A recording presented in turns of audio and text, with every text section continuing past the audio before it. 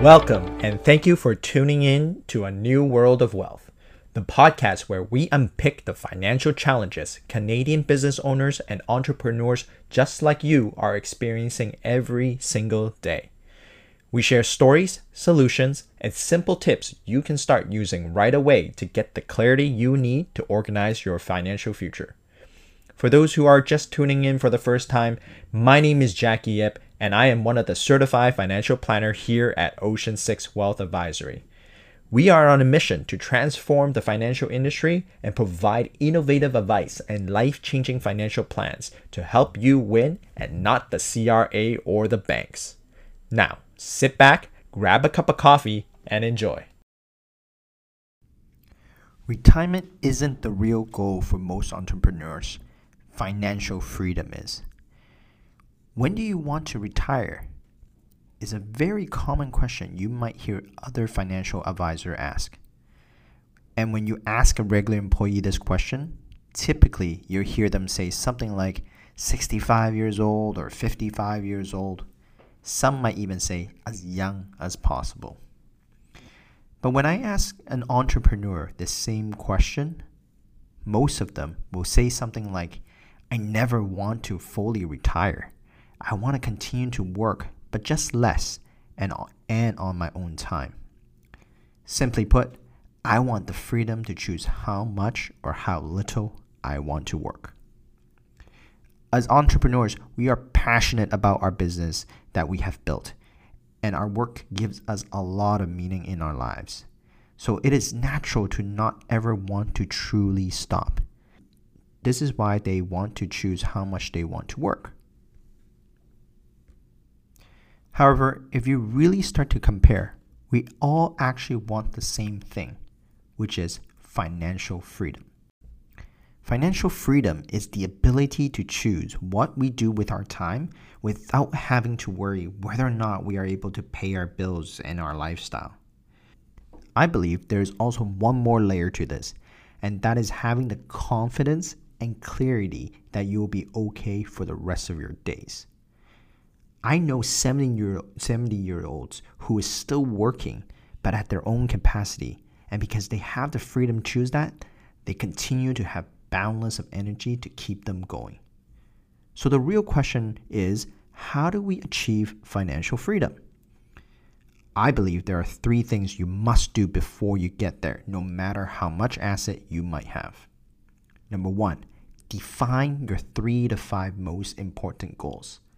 Number 2, create a clear cash flow plan. And number 3, have a legacy plan that you're proud of. Have you heard of the 5 Big Rocks story? It's a famous story about life and how we spend our time. But we think that the same theory can be applied to our finances. And the story goes like this. One day, a professor at a university stepped into class and proceeded to take out a jar without saying a word. Then he takes out 5 big rocks and put it in the jar, turns to the student and asks, "Is this jar full?" The students reply, "Yes, of course." Then the professor takes out a bag of pebbles and pours that into the jar and asks, "Is this jar full?" The students chuckled and said, "Yes." Then the professor takes out a bag of sand and pours that in the jar. And as the students watch the sand fill up the jar, the professor says, "This jar is our life." The big rocks are the important things in our lives, such as family, health, friends, and our passion and our faith. The pebbles are the other important things, such as a job, our hobbies, your car, your home. And the sand are the small stuff and the material possessions that are in our lives. If we fill the jar with the sand first, there wouldn't be room for us to put in the pebbles and the rocks. And if we spend all of our time and energy worrying about the small stuff, then there wouldn't be much time for us to spend on the truly important things that are in our lives. Finally, the professor cracks open a beer and pours that into a jar, and the students ask, "What's the beer for then?" To which the professor replies, No matter how busy and how full your life gets, there's always room to crack open a beer with a friend. And so this story really shows us that money is almost the same thing. When we are unclear about our day-to-day spending, we are unconsciously spending money on the little things like those sand. We delay our path to our own financial future, and we don't get to our big rocks. We should always allocate money towards the things that are important first. Build towards a future that you're excited about so that you get your financial freedom as soon as possible. And when we are at our happiest and most fulfilled, we become more effective as well. It has a compounding effect.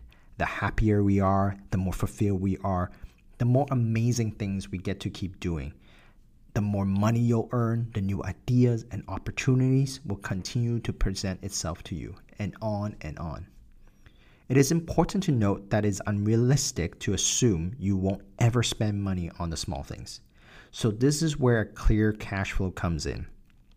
Check out our other episode where I go deeper in the conversation on how to define yours. But just remember this, when we are clear with our cash flow, we get to enjoy our lives today and build the future that we want. Lastly, have a clear idea of what your legacy looks like.